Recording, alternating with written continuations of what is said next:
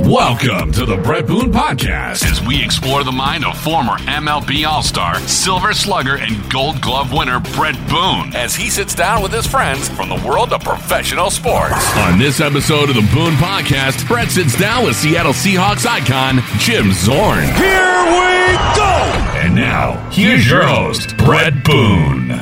Welcome to the Boone Podcast. I'm Brett Boone, and today on the program, we welcome one of Seattle's favorites. He was a 12-year NFL veteran. He was an All-Pro in 1978, as well as coaching in the NFL for the better part of 18 years. He's the second man ever elected into the Seahawks Ring of Honor. Ladies and gentlemen, Jim Zorn. Jimmy, thanks for coming on the program. Brett, thanks for having me. All right, I got something for you. Washington Post article, 1980. You learned how to play the viola so you could play with the Seattle Symphony. I got a whole list of things for you. You're an amateur boxer. So when you're moonlighted as a speed skater. Here's what happened. I happened to be on a local television show, and I was messing around. My wife had played the viola in high school, and she still had hers, and I'm left-handed, so I thought I'd be clever, and I turned it upside down, and I kind of shoved it in my rib cage, and I started playing notes, and I could play a couple songs, but just a couple songs. I mean, I just played like "Hang Down Your Head, Tom Dooley" and stuff like that. Nothing spectacular, but the symphony got word of that, and they wanted me to come on a subscription night and actually play. So I asked a 9-year-old young man who actually played a quarter bass instrument, and we played 3 songs in front of the Seattle. It was a subscription night, the Seattle Symphony. We ended up playing Beethoven's Ninth, and we played, I think Mary Had a Little Lamb or something like that, and we got a standing ovation. So that, you're digging way into deeper things that were fun, but the talent, the skill level was not there. We wore tuxedo T-shirts and had a great time. Well, you were doing that on the side while you were honing your craft in the amateur boxing world, and you were speed skating. You were moonlighting. Moonlighting was your speed skating was your. There was no threat. There was no threat of becoming a symphony artist. All right, you're born in Whittier, California, Gar High School. Yep. You played it all. Hoops, football, baseball, track. I want to glimpse into Jim Zorn's childhood. What was Jim as a little kid? Well, I have 2 sisters, and I'm in the middle. My dad worked for General Motors in Southgate. He helped build they built the Pontiac there, and he was very committed to going to work, coming home, going to work, coming home. And for my whole kind of upbringing, I had to do sports on my own. If I wanted to play sports, great. But there was nothing organized. I played out in the street. I played at the schools. Just any, we had at that time, you can kind of run the neighborhood, which is what we did. And we used to get games going and just do all kinds of stuff. So when I got into high school, a friend of mine asked me if I wanted to go out for cross country. And I was kind of small, and I felt like I was football wasn't even on my mind. And it was the first organized sport really I ever did, and I was not very good. And I played basketball my freshman year, and I didn't do very well. I played baseball my freshman year, didn't do very well. And so my second year, my sophomore year in high school, I was 15 years old. That same friend said, "Hey, let's go out for football." And I said, okay. And I was going to be a wide receiver and defensive back.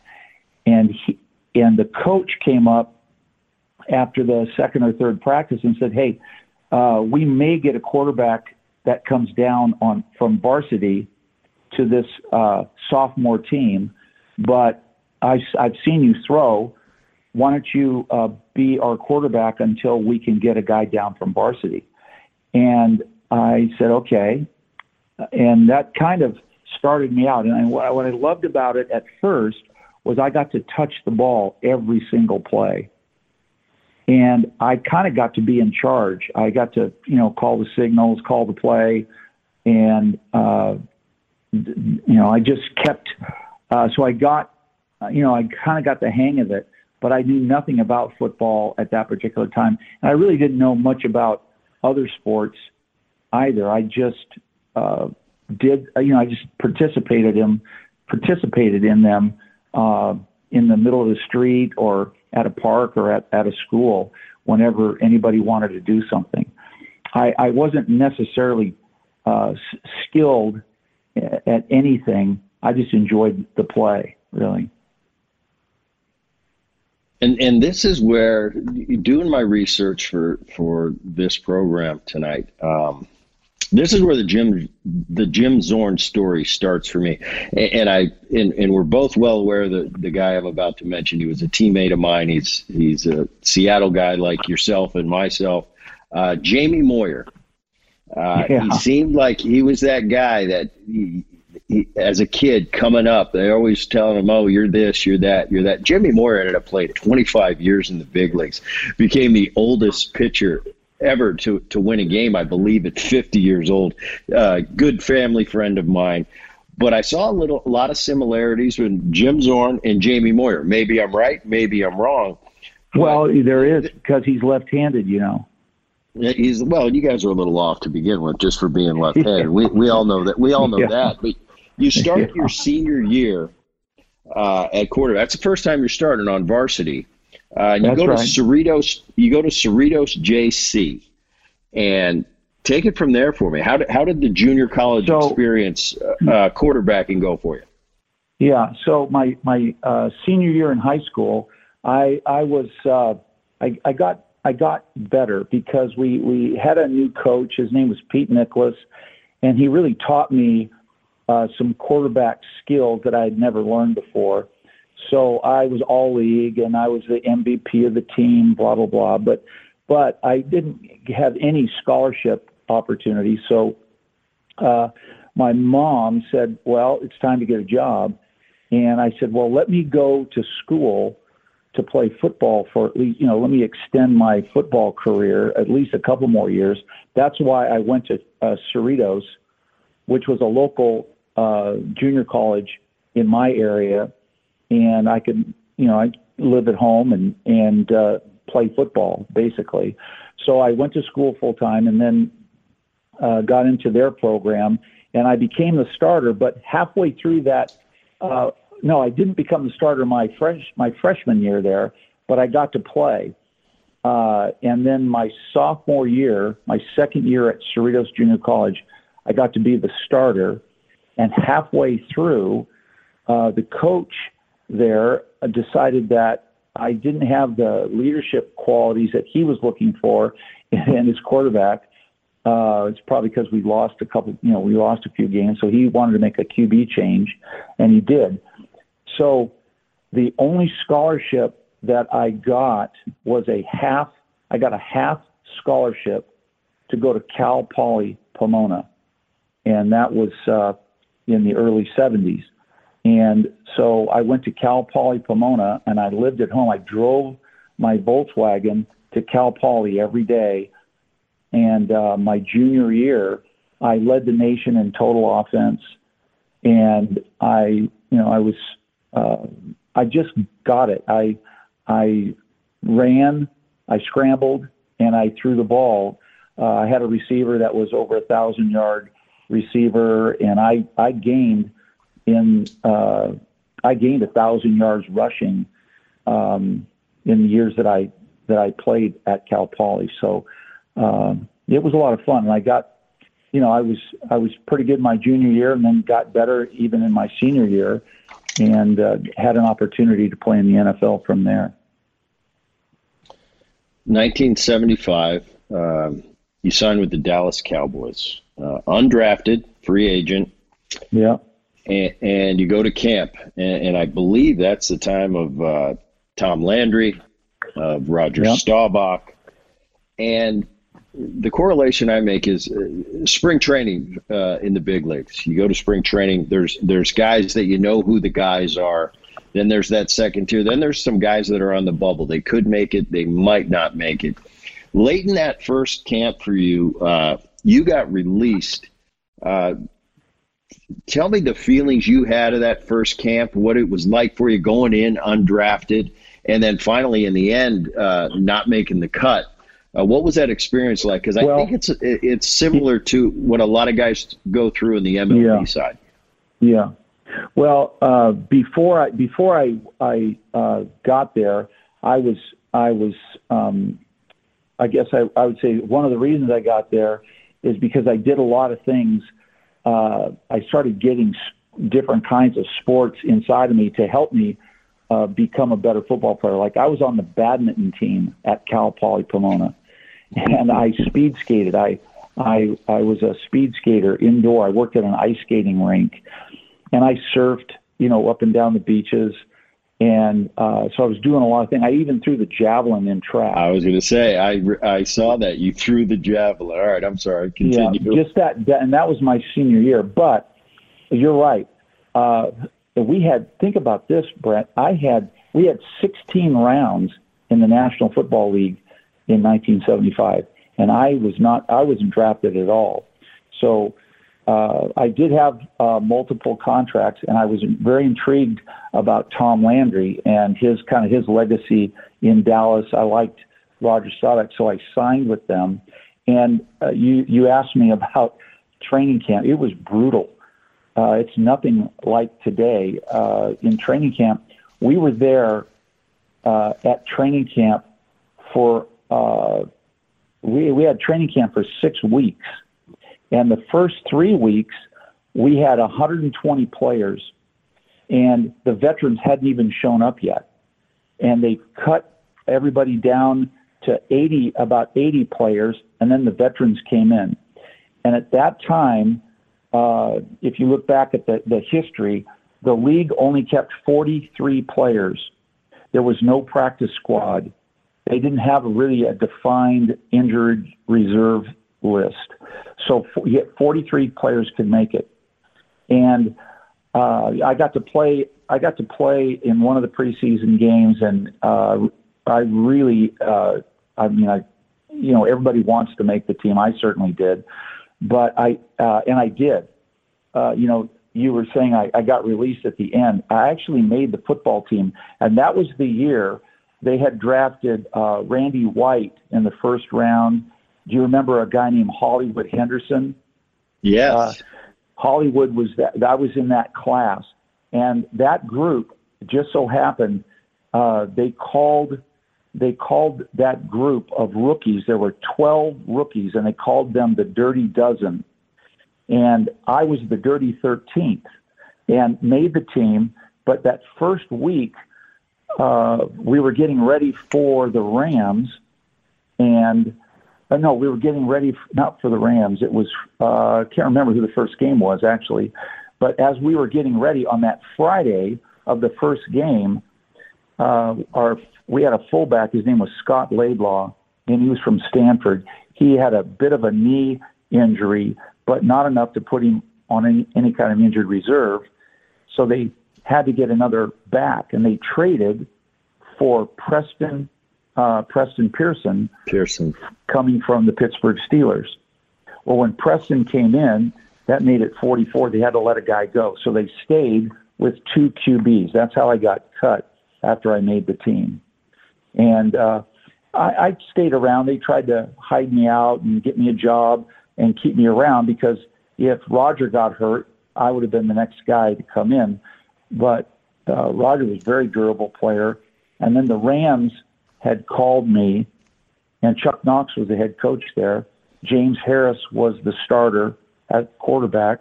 Ron Jaworski was the backup, and I went there as the number 3 guy, but I never saw the field. They did not, they just kind of let me practice, and I didn't even dress out. So they stayed with their 2 QBs as well, and none of them ever got injured. So then at the end of the season, during the playoffs, this team from Seattle called the Seattle Seahawks were forming, and they called and wanted me to come up and check out the area. And I made sure, I was asking, hey, are you guys an NFL team? Who do you play? Because I'd never heard of the Seahawks before. It was an expansion team, right? And I said, do you play the Raiders? Yes. Do you play the Dallas Cowboys? Yes. Will you play the Pittsburgh Steelers? Yes. I said, okay, I'll come out. I'll come and check it out. And I signed, and then, I got to start and play. That's how I got released from Dallas and came to Seattle. But those early training camps were brutal. They were 6 weeks long. Now they're 21 or 22 days. And we had 6 preseason games in Dallas, or in the National Football League, in 1975. And then they started changing those things after I got back into the league in 76. Yeah, and man, those I couldn't imagine the football. And you've got 16 games on the schedule, but 6 preseason games. I remember just going through spring training, and it's 30 games, and as you get to be a veteran, you don't have to play all of them. But it seems you're there 3 weeks, and those spring training gets long in the baseball arena, because then you got 162, and if you're good, you got the postseason. But it seems like as we evolve and time goes on, people figure out better ways, more efficient ways to take care of the athletes. I look at the Major League Baseball today and the facilities, and just down to the nutrition and how everybody's taken care of, and they do it even at the minor league level. The minor league level when I was coming up, Jimmy, was pretty tough, but today it's pretty good. It's pretty good, and I'd say the same thing in the NFL. Brett, did you have, we had not only on the field real physical practices, but we also had extensive classroom meetings, because we had, there's a lot to learn when you're putting a football program together. And if you're a quarterback, there's just added time to learn and study and get everything down that you need to. Do you do the same? Are there classroom sessions in Major League Baseball? No, there's a lot more teaching at the minor league level, but at the big league level, no, it's pretty much you get there, the position players check in probably 10 days before games start. Pitchers come a little bit earlier, and there's basic stuff you go over. You might have a hitters meeting once a week with the hitting coach and go over this and that, but no, as far as chalkboard talks, stuff like that, nothing like that goes on. It's more of, okay, today's physicals, tomorrow the union's coming in, then they're going to give you the FBI is going to come in and put on a pro. Now we've got to do take your baseball card picture. So our time is more filled up with that type of stuff, other than actual classroom type activities. Once the game starts, it's pretty basic. You get there at 8 if you're playing, and as a veteran player, if you're playing. If you're not playing, you go through all your workouts, and you're usually out of there by game time, which is 1 p.m. So the baseball side, they treat you pretty well. Now, as a rookie, not so much. I remember my first year under Lou Piniella. He made me dress, and at the time, I think you remember, he made me dress for every game home, road, whether I was playing, whether I wasn't playing, I'd have to sit there, and I'd come home every night at 5 or 6 in the evening. And I see the younger guy or the veteran players at the time, Griffey Jr. and Boone are making fun of me. Hey kid, you going to another game? As they, they got their golf clubs and they're jumping into their car. But I guess that's kind of the way it is. You gotta earn your stripes, and you got to put your time in. And once you prove it, they treat you pretty good, as you know. They treat you pretty good economically in all the sports right now. Yeah. Were you in the club? Were you able to go into the clubhouse and you got everything? I mean, you were because even when I was with the Dallas Cowboys, we did. Tom did some interesting things because he did not allow rookies to have that Dallas star on their helmets until you made the team. And I can still remember you had to have it on during the game, right? All the preseason games, but they would take it back off to go back to practice. So you almost had to earn things. And I was always bringing ice for Roger would say, hey, would you bring me some ice tonight? Well, yes, I certainly will, Mr. Staubach. I'll do that, Without a doubt. There was definitely that in my time where I'd get on the bus and man, if I even got past, the midway mark in that bus, it's rookie. What are you doing? Get to the front. I need, hey, go get this for me. Go get that. And, I did it with a wry smile because I would laugh about it. But that was part of it. When I was in the game, when I was a veteran, it was a little more politically correct, and you couldn't do it as much. The rookies would still come up, and they'd have to wear a dress on a road trip, and they were in charge of this, that, and the other. There's a lot of that goes on in baseball with the pitching staffs and the young pitchers out in the bullpen. They've got to take care of the snacks and the seeds and the Gatorades for all the veteran pitchers, and that's kind of something that you just do. Nowadays, though, it's kind of the young guys kind of run the show, and I see it. There's not as much of that rookie sit down and shut up and you speak when you're spoken to. It's more of when you're a rookie, they have as much say as a vet. It's kind of a different world now. I think different in all sports, but definitely baseball has changed in that capacity. I kind of like what you were saying about Landry saying you don't wear the star until you earn the star. I think we need a lot more of that, not only in sports, but in our society today. You give a 16-year-old a Mercedes for a 16th birthday. Where's there to go from there? So I kind of like that old school mentality of, hey, you'll put this Dallas Cowboys star on when you good and earn it. All right, and every day, it was you had to be really on your game because you could get cut in our today you can get cut, but. In my day, if they saw potential in you, you could stay. You could stay, and you could get developed. Right? There was an expectation that you were going to get developed. But in today's game, and I don't know if this is in baseball as well. There's, you can drop back down to minor leagues and then come back up.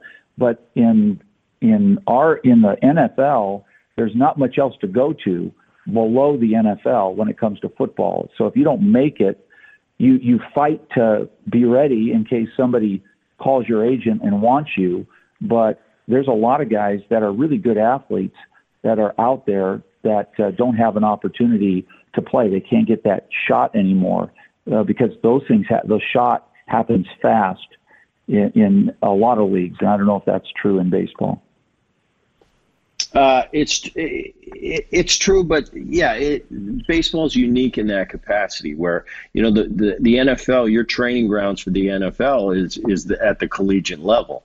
Whereas, and when you're done college football, they expect you to be ready for the big time. Baseball, a little different. I think the hitters at the high school and college level that get drafted, they're not ready for the major leagues. Now, maybe once in a great while, you'll have a phenom come along that can handle it, but that's very rare. You need to go through that year or two of the minor leagues. Even the most elite kids coming out of college usually need a year or two just to hone their skills and you get to a point where they're ready for major league pitching. I think that's the only thing in sports that's a little different at all the major sports. It's just that grasping how to be a major league hitter. There's something to it. You know, we all in the minor leagues think we're ready for it, give it to me, and then you get it and you go, okay, I see what they're talking about. It's a little bit different at the major league level versus the minor league level. I think speed's a factor in all the sports. You know, from, say, a collegiate level, the speed on the field versus the NFL, that's a huge jump. The same is true in baseball. You go to AA, AAA, man, there's a lot of really good professional players there. But once you get to the big league level, the speed is the biggest factor. And it's just, for a ground ball to short, where in the minor leagues, you might beat it out by a half a step. In the big leagues, you might be out by a half a step. And I saw that as the biggest challenge for me when I was getting to the big leagues. So 1976, you go to Seattle, and this is where the story's so cool for me. I mean, it's from organized football your sophomore year to Cerritos JC to getting benched for not having the leadership skills, to Cal Poly Pomona, to getting, you know, to going to the Dallas Cowboys, not making it there. Next thing you know, it's 1976. You're getting 3,000 total yards. You're the offensive rookie of the year in the NFL. I believe at least the AFC. 76, 77, and 78. It was actually the NFC. We were in the NFC at that time. Oh, I'm sorry, the NFC. The NFC. First year was the NFC, and the second year was the AFC. And but then you the have third consecutive. year, we ended up in the NFC. Go ahead. I'm sorry. No problem. 3 years in a row, you accumulate more than 3,000 yards. 1978, you're an all-pro. It seems like that's why I was, you know, and we don't know each other very much. Obviously, I know Jamie Moyer very well, but I was just reading and doing my research on, you know, thinking this is sounding kind of Jamie Moyer to me. Like, I couldn't imagine. What were you thinking?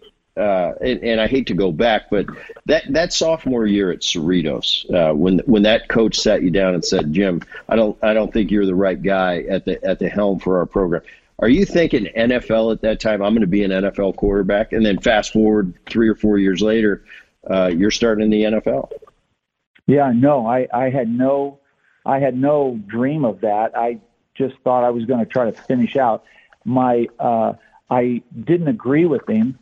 I felt like he should have just told me, hey, I just want to start a different guy. You know, we've lost a couple games.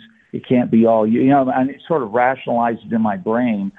And you know, those kinds of things, I didn't have any future idea that I didn't think he was killing me on the idea or the dream that I had, because I didn't really have that dream. So, but, you know, I was a team, you know, I enjoyed being on the team, and I worked hard to be on that team and to be the starter. So, when I got the half scholarship at Cal Poly Pomona, I was going to try to work that into becoming a full scholarship player. And I did. I'll never forget, you know, I probably didn't have a lot of confidence, going in there. And we played our first game against Fresno State, this was my junior year. And it was my very first game at Cal Poly Pomona, and we beat Fresno State. And that was supposed to be their warm-up game, you know, because we were just a Division II, NCAA Division II school. And so that was their warm-up game because they were D1. And we ended up beating them. And I'll never forget our head coach sprinted out on the field because we were out there I was taking knees at the end. And he said, you know, you are a great football player. You are going to be a great football player in college. And, you know, I'd never had anybody tell me that right to my face. And he was kind of emotional about it.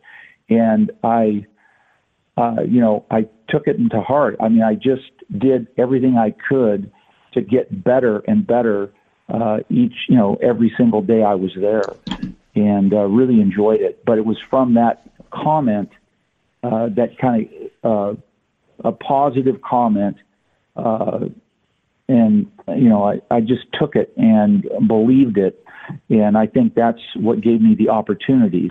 I think from there I started dreaming, but it wasn't until NFL scouts started showing up and working me out, and that I thought I could have the opportunity. And then it wasn't until, when I got the opportunity with the Cowboys, I wanted to make sure that they couldn't cut me for not being in very good shape, for not, understanding what my role was there. So I tried to do everything I could to eliminate some of those things that they could easily cut a player for, not being physically ready, not caring about, the details of your practice or your meetings or anything like that. And that, all those things helped me make it in the National Football League, helped me become a starter, and helped me lead better, really. Well, there's few guys in sports, and this comes to mind. You tell me if you think it's a fair depiction. It seems like Jim Zorn and Steve Largent, you're kind of joined at the hip. Always will be. I know you're going on a trip together. I know you're still good friends to this day. But it seems like, especially in Seattle, that connection that will always be there. And I think of the baseball side, and I'm thinking, what was the best? The combo that kind of depicts what Zorn and Largent were. And for me, I came up with Trammell and Whitaker. And it just seems like those guys go together. They're still buddies. I got a chance I didn't play with Trammell, but he was a coach of mine when I had a stop in San Diego during my career. I got to meet Lou Whitaker at the Hall of Fame a few years ago. Really good guy. But I just kind of think of Jim Zorn, Steve Largent, Trammell Whitaker. It's kind of the Trammell Whitaker version of the NFL. Does that make sense? What made them a duo? How do you become a duo in Major League Baseball? I don't know. They were a double play combination. They came up together in the minor leagues and played together for the majority of their career. But it just seems, and there's so many players in the NFL and in Major League Baseball that are teammates for a long time. But I don't know. It just seems that went together. And how was that relationship at first? And I'm assuming you love it. I mean, you're going on vacation with him in the next couple of days. Yeah, I assume you guys like that, like being hooked together. Yeah, we do. And he was drafted by the Houston Oilers, not even the Seattle Seahawks. And then he got cut when he had come out of the University of Tulsa, and my quarterback coach was Jerry Rome. And Jerry Rome was his college coach. So the Seattle Seahawks hired Jerry Rome to come here, and Steve got drafted by the Houston Oilers. Well, when they cut him, Jerry said, we got to get him. And we ended up, this was after training camp. We were in, I think it was our fourth or fifth preseason game. And I'll never forget, we were already out at practice, and I've heard so much about Steve Largent because of Jerry. And he comes out, and he's not that tall, and he's not that fast. And Jerry puts him right in the huddle. We're in a team drill. He makes him run a couple laps, and he puts him right in the team huddle. And he said, call the play. And I said, well, this is a play where the receivers have to adjust their pass routes based on the coverage. And I told Jerry, he said, just call the play. He knows what's going on. So I called it, and of course, he made the adjustment. I threw him the ball, and he dropped the pass. Now, he says he dropped 2 balls that day. I only remember that ball, but it was the very first pass I threw to him, he dropped. And, I thought, okay, Jerry, you think this guy is all that? He's just okay. And then we got into a game, and I threw a ball. I scrambled, and he took off like a go route, and I threw the ball, and I thought, I overthrew him. And he went out and got it and dove just outstretched prone about 2 or 3 feet off the ground and caught the ball. And I thought, man, this guy's unbelievable. And I would say from then on, we roomed together. We used to not only we practiced hard, but we used to stay out after practice and sometimes before practice and just work on the details of a route and the depth and a break, a different kind of break versus press man, and a different kind of break versus a guy that's playing a little softer inside or outside. And we just would talk about those things. So the connection kept getting better and better as we went along. And then we saw each other off the field as well. We enjoyed being around each other, and families are close when you get on a team. And our wives were close and are close, and our kids have grown up together. We vacationed together and done a lot of things in the years following getting to know him as a football player. And when you mentioned why is Trammell and Whitaker down? Well, I had a partner in in Cincinnati in my time there in the mid '90s. His name was Barry Larkin. He went on to the Hall of Fame, and he was my shortstop. And usually in baseball, shortstops and second basemen, we're working together all the time. It's like a pitcher catcher in baseball, just kind of knowing where you are. And we had a weird thing that we developed, and it was not only a trust. It enabled me to play my best, and it enabled me to take chances, come wheel and dive for a play, take a risk that I normally wouldn't take, because I trusted my partner at shortstop so much, Larkin. I knew he was going to be there. I knew if I made a bad throw, he was going to make it look like a good throw with his footwork. Yeah. So it kind of enabled me to play as aggressive as I wanted to, and it was outstanding. And the fact that I was so, he had my trust so much, I usually didn't make any mistakes with him, because it's almost like it was a safety. Like, he's got me covered, so I can just freewheel it here. And more times than not, I threw a strike. I played with other partners at shortstop that I knew if I didn't put it right on the bag, something bad might happen. And that's a horrible feeling to have. My question to you is there that type of camaraderie, say with you and Steve, from a quarterback to a wide receiver that, I know if I throw this ball here, he's going to catch this ball, and I just know it. Whereas maybe somebody else on the team, it's not as trustworthy. Do you have that type of thing? Yeah. That's always interested me on the NFL side. It really it does make a difference. So I would say yes to that question, and I think Largent kind of proved it. There was a couple of games he was always battling.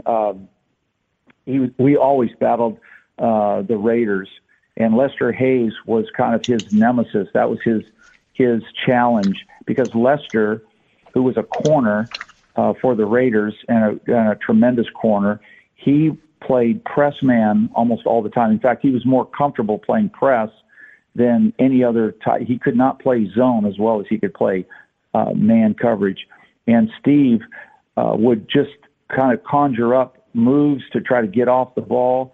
And, one thing that happened, I did trust him, and he ran a go route, and he wasn't that fast. Lester had him, but I kept the ball inbounds up the field, and he had jumped over Lester, inside of Lester to stay in bounds, and on his shoulders went over him and caught the football. You can see it. There's a highlight of it, and he comes back down on his shoulders inbounds for a touchdown. But that's what you're talking about, is those kinds of trust issues. I still had to throw the ball to, whatever the coverage in football. It's hard. We had a lot of plays designed and talked through, but if Largent was doubled or taken out, I still had to throw the ball somewhere else. I wouldn't just try to jam it in there because he's my best friend or gosh, he's a tremendous player. You can't do that. But when you have the play, you do trust that because you've worked at it so much, the communication has been so good that you can just let the ball go. And, he made me look good in a lot of situations because sometimes I couldn't step up to throw the perfect pass. I got it there, but it was low, or I got it there and it was a little high. And, I just barely would get them off. And you see that happen today in games. And the best players do work together with their group. And Largent was certainly one of the better players. He's in the Hall of Fame as well. You're talking about Larkin. He's in the Hall of Fame, and Steve's in the Hall of Fame because of that. Just because of his precision and his work ethic, and his production on the field. A lot of success in Seattle. In mid-1983, you get replaced by David Craig. And recently on the Boone Podcast, I had Matt Hasselbeck and Rick Meyer and Rodney Peete. And oh, good. I want to ask Jim Zorn. These were all starting quarterbacks, but at some point in their career became backup quarterbacks. And explain to me the difference between being the guy in 16 games a year and then all of a sudden you got the headphones on. How big of a challenge is that for you? And did you it was the end of your career, so did you take it as I'm going to mentor this new guy as well as I can and give him a little bit of my knowledge and my experience? How did you go into that backup role? Yeah, I find it really interesting. That was super hard for me because I'd always been the starter, and when you're the starter, you have different things on your mind as you're preparing for a game, and you're not trying to help new players coming in that much. You have it in you that you're going to try to win a championship, and there's things that you have to do that you just take care of. So being a backup, it was actually more embarrassing to be a backup or to get taken off of that starting unit, because I always thought that's my position. But Brett, I'll tell you, it did a couple of things for me. One, it caused me to really understand what it was to be on a team and say, which I had been saying, that team wins, right? And if we're going to be a real team here, how am I going to only be a teammate if I only start? So as a backup, I tried to help Dave as much as I could and still be ready in case I could go back in and still perform. So there's still that drive in me to get myself ready. The hurt, if you will, the hardest part was not being able to have the same kind of practice plays as I had before, because you had to get the starter ready. So I'd get to hand off the ball. I'd get 2 plays, and gosh, that just drove me wild. Well, you don't trust me to, and they would be run plays, so I wouldn't even get to throw. So all the throws that I was making on my own after practice or whatever. And even Steve had to get ready with Dave to start. So all those things felt made it kind of an empty feeling.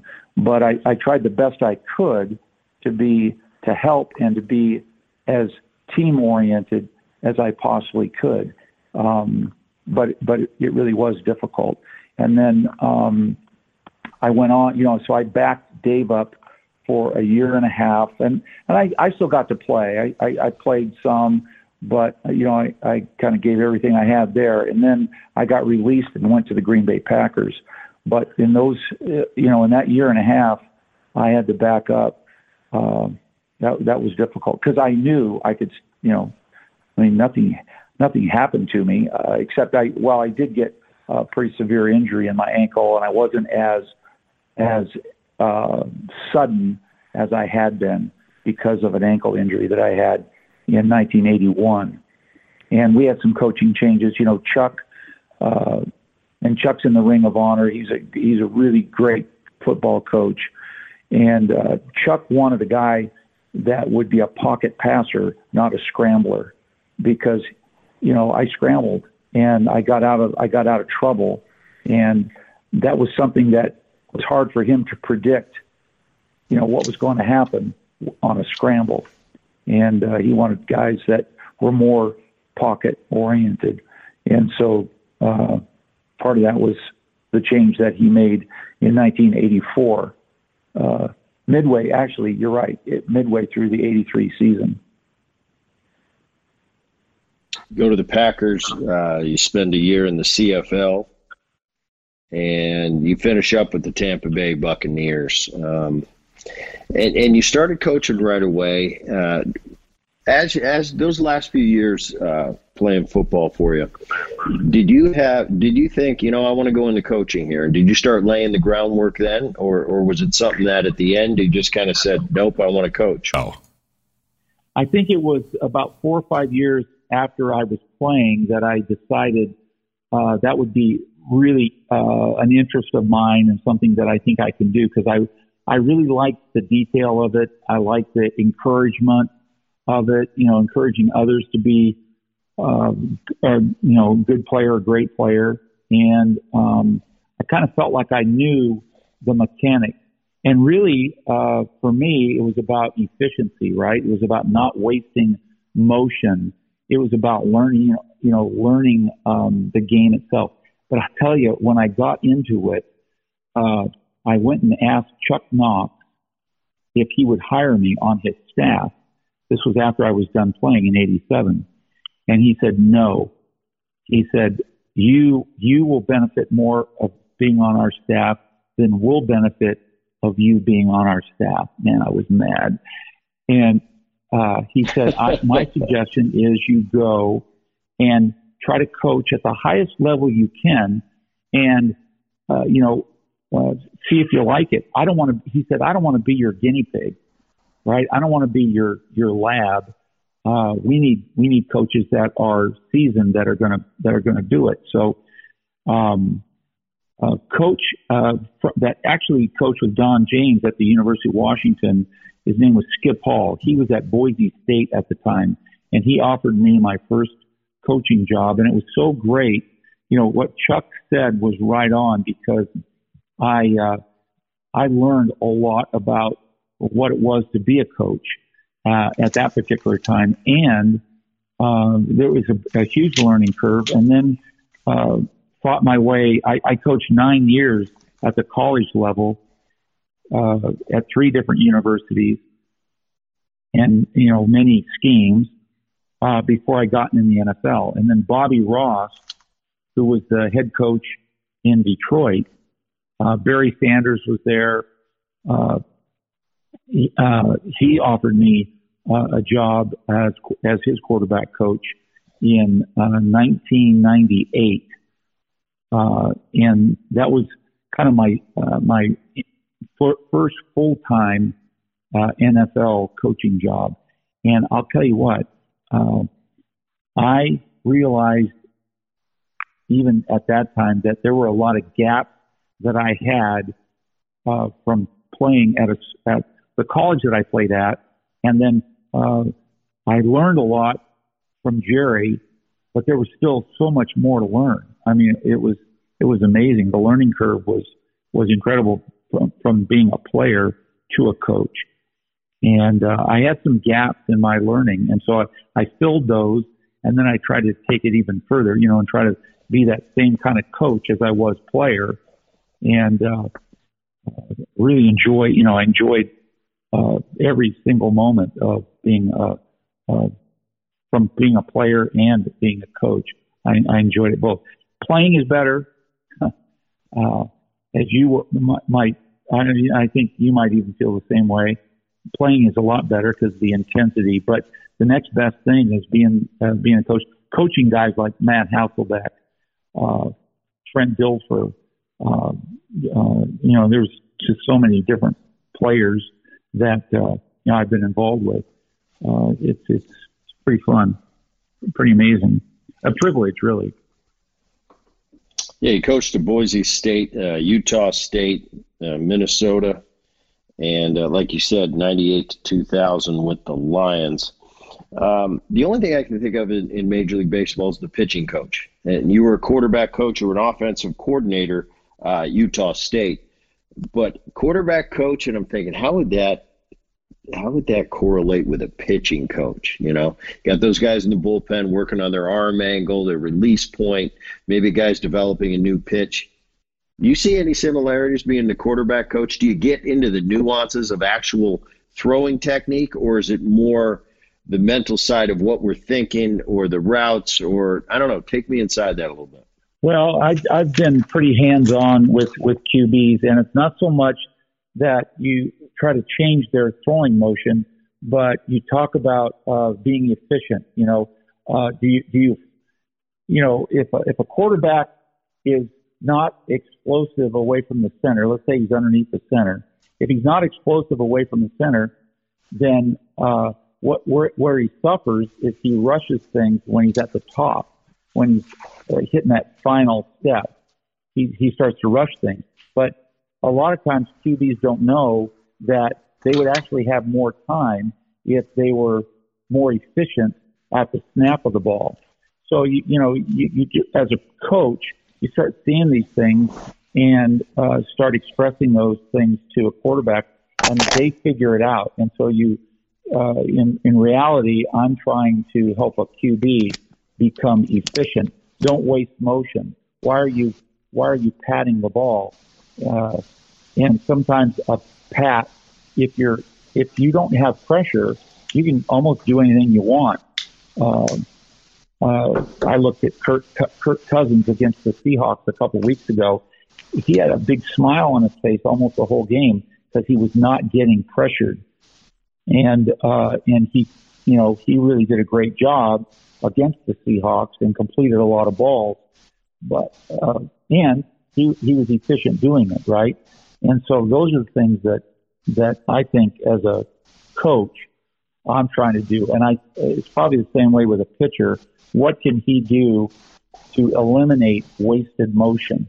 And if a guy's got a really bad release, the whole idea is to you can't really do much during the season because everything you change during the season slows a QB down or slows a player down. Every time you try to get him to think mechanically or whatever, kind of slows that guy down. So a lot of the work that you do, like Matt Hasselbeck and I worked long hours in the off season to help him be efficient and be fast with decision making and efficient with his throws. And so he became an all-pro himself and worked himself into it. He became efficient, but he listened and he understood what I was trying to say. And the danger is, as a coach, is to say too much, right? I don't know how it is with pitching coaches, but I try to get into that QB's mind to help him want to change, make little adjustments, and then when he makes those adjustments, he doesn't even think about them anymore. That's just the way he plays. That might be the same way with the pitcher, but there's a lot of work that is done in the off season so that during the season you're just getting ready for games, to not slow your guy down. Can pitchers make changes in mid-season? Well, Jim, I don't like to talk to pitchers because I really don't like them. They're the enemy. No, I'm kidding. But a pitching coach, I was just thinking from a mechanical standpoint because you're throwing. So I would never deal with the pitching coach or the pitchers themselves. So mine was the hitting coach. And, we would talk. Some hitting coaches I had were great at the mechanical side of my swing. Some were great on the mental side and the thought process and the preparation. Yeah. So I think each individual is different. And like you said, you worked with Matt Hasselbeck and you had a great rapport with him. And that's something I knew this when I found a hitting coach that could really help me, not only big picture wise, but in the moment, on the fly. He could say something maybe that would lodge a thought in my mind that gave me a chance that day. Those are the guys that were gold to me, and I'd hold on to them. And anytime I would, I'd make a phone call and say, "Hey, I'm 1 for my last 12, and I have no clue." Well, Brett, remember what you did 3 weeks ago when you were in Texas, and you made that adjustment, and wow, and it was just something little like that. There's certain people in our professional lives, and I'm sure you went through it not only on the coaching side, but as the player side, that there's certain relationships you have with people that, wow, he really helped me. He always had the right thing to say. He could say something that would make me get back into the zone, and we hold on to those guys, especially in our professional lives. 2001 to 2007, you had a stint with the Seahawks in 97, but coming back home, and working with Hasselbeck. And I got a chance to work with the Oakland A's for a couple of years as a special assistant. And I got a lot of, I don't know, I thought it was pretty cool. And it was not that I needed any fanfare. I didn't need any credit. I didn't need any headlines. But I worked with the minor league guys. And just, if I could just help them a little bit and give them a little bit of what I learned throughout my career, that was very satisfying and in a cool way to see those guys rise and get to the big leagues and have success and just look at them and tell them, hey, I'm proud of you. All that work you did in the minor leagues paid off. Going from a quarterback to now the quarterback coach, and you said Matt Hasselbeck, he took off. He became an all-pro. He became a Pro Bowler. Was there some real satisfaction for you on that side of the ledger, knowing that even if it was a little part, you were a part of that and seeing him grow as a player? Yeah, no question. When Matt first came to Seattle, we had traded for him, and think about it. I was working with a tremendous football coach in Mike Holmgren. And, he had already gone to the Super Bowl in Green Bay, and he was trying to get there with Seattle. And when I came in, we had traded for Matt Hasselbeck, who backed up Brett Favre.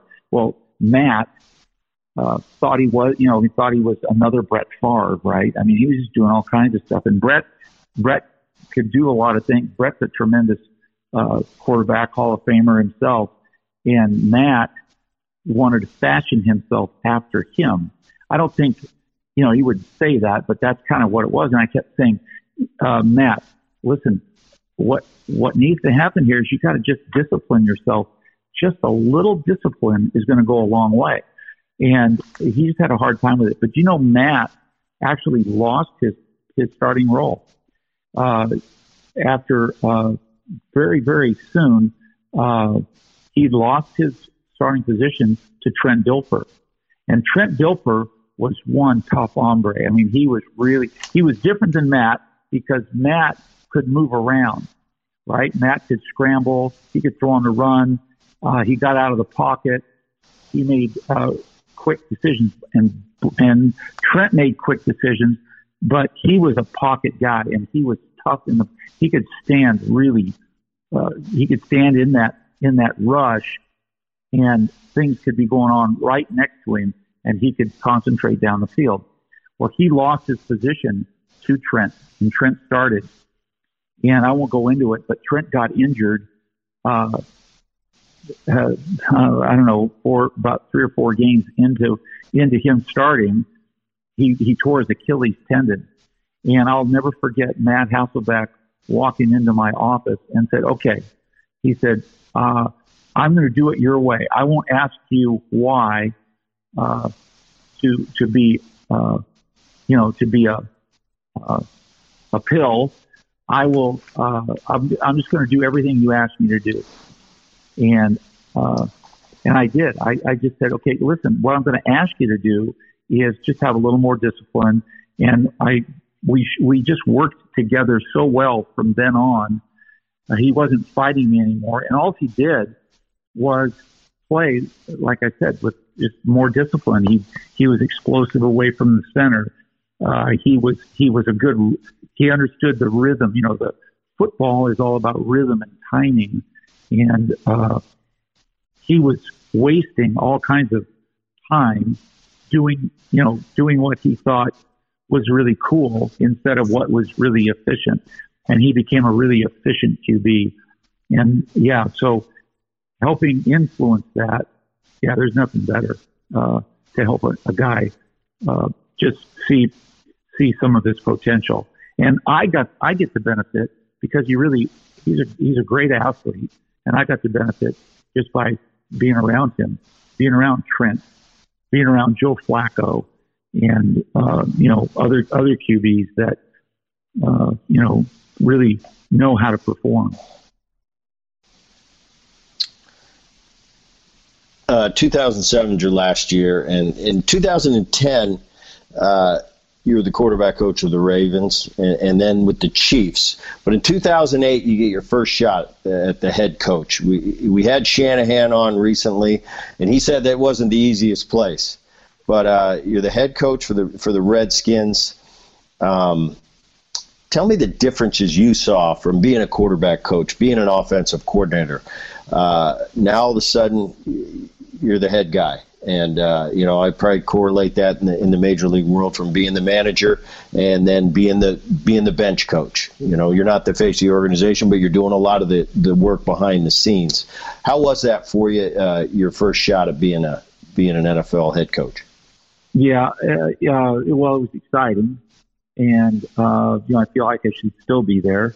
But as a head coach, you're trying to create the vision and the direction of your team, trying to develop enough great players so that you can win a championship. And you got to have a good core of players to win a championship. And you can't get injured, and you have to have those players catch what you're trying to accomplish, catch the vision of it, and then. Being a player and being a coach, an assistant coach, made it real for me because I tried to have no, psychobabble and I tried to relate to the players because I had been one. I tried to relate to as a coach and a player because I was one, and so I think with that kind of formula. You got to create a vision for direction for the team, and then speak with clarity, and be able to not bend when adversity strikes. And that's that's probably the hardest thing is you got to make changes, you got to adjust, right? But your vision or your plan can't change just because adversity strikes. And I think that's the difference about being the head coach than being the assistant, because I didn't have to say anything as an assistant coach to the public. But as a head coach, you're on call to many different facets. The players, which is the most important, the media, the owner, and all kinds of the fan. Everybody wants to know why. It's great when you win, but everybody wants to know why when you lose. And that's as you well know, to try to explain those things. If you're ever a manager, it's kind of on you, and you got to be steady. You got to remain steady because the players are listening and watching. And the coaches, your assistants, are listening and watching. And then the owner, you're accountable to as a head football coach in the National Football League to have the answers and understand what you're trying to accomplish as you go along. I felt like I was right in the element of that and really enjoying it. But we had a ways to go, and then, I was released. 1991, they elect you into the Ring of Honor for the Seahawks. You were the second inductee ever. Largent was the first. It seems fitting with the line of discussion today and where you guys kind of go down, not only in football history, but most definitely in Seattle Seahawk football history. How was that day for you? Oh, it was tremendous. What an honor to be selected, to be up on, you have your name put up on that, on a stadium wall, and be one of the, key ingredients to, at least the beginning of tradition and Seattle, Seattle football. So, it's an honor, and I still think it's a privilege. I don't try to take it for granted. I'm not trying to walk around, strutting around, thinking that I'm all that. So it's pretty cool. In fact, there's 12 names up there now, and there's going to be two more coming in this year. And Matt Hasselbeck's one of them, and Mike Holmgren is the other. So and so there, that's kind of my era as a coach. And then being up there with Dave Brown, Steve Largent, Kenny Easley, Jacob Green, those guys who I played with, that makes it even just doubly enjoyable that I get to be a part of that group. Jim Zorn, I want to say thank you for coming on the Boone Podcast. It's been an honor. And what we do each and every time on the Boone Podcast at the end is we bring Dan Levy in for a question from the fans. Dan? All right, fellas, how are you? Jim, this one comes from JW in Redmond, and he wants to know this question. I've always wondered how hard it was to play on old school AstroTurf, and how bad did it hurt to get tackled on that turf? Well, we got pounded. I played in Nike Air Force One on the turf. I learned that was probably my best shoe. And we didn't have a crown in the Kingdom; it was flat. Partly because it was also Brett Boone's field. I don't know. Did you play in the Kingdom, Brett? I did, my rookie year. Yeah. Yeah. Okay. So you understood it was flat, but yeah, it was really hard ground to fall on, to get tackled on. And I'll tell you what was even worse. That Kingdom turf, you could get burned.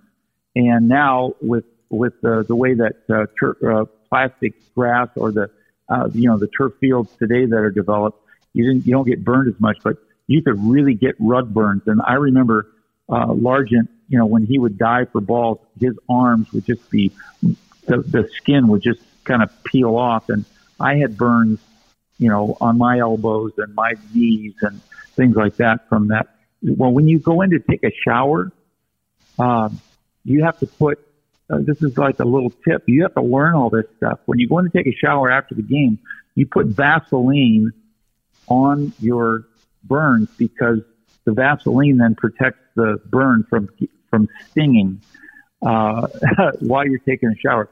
It's unbelievable. And then you try to get that burn healed before next week, and they have an ointment to do that. But it was not only hard to hit, it was burn. It was a burn fest, and guys used to wear all kinds of sleeves and different kinds of big tape strips on their elbows and their legs so that they wouldn't get burned as they skidded on that type of rug. AstroTurf's come a long way since I played. Well, Jim Zorn, we love a good ointment, and we thank you for coming on this podcast. We appreciate it, sir. Dan, I appreciate it. Thank you. Thanks, Brett. That's going to do it for the podcast. My name is Dan Levy. I'm the technical director, producer of the Boone Podcast. I'm also the voice. Executive PD would be Rich Herrera. Digital, that's Liz Landry. Please share the Boone Podcast with neighbors and friends, and make sure you subscribe to the Boone Podcast so you never miss an episode of the show. And while you're at it, give it a 5-star rating and share your feelings about the Boone Podcast by leaving a review on whatever platform you listen to the show. And it better be a nice review. For all of us here on the Boone Podcast, I'm Dan Levy. Thanks for listening.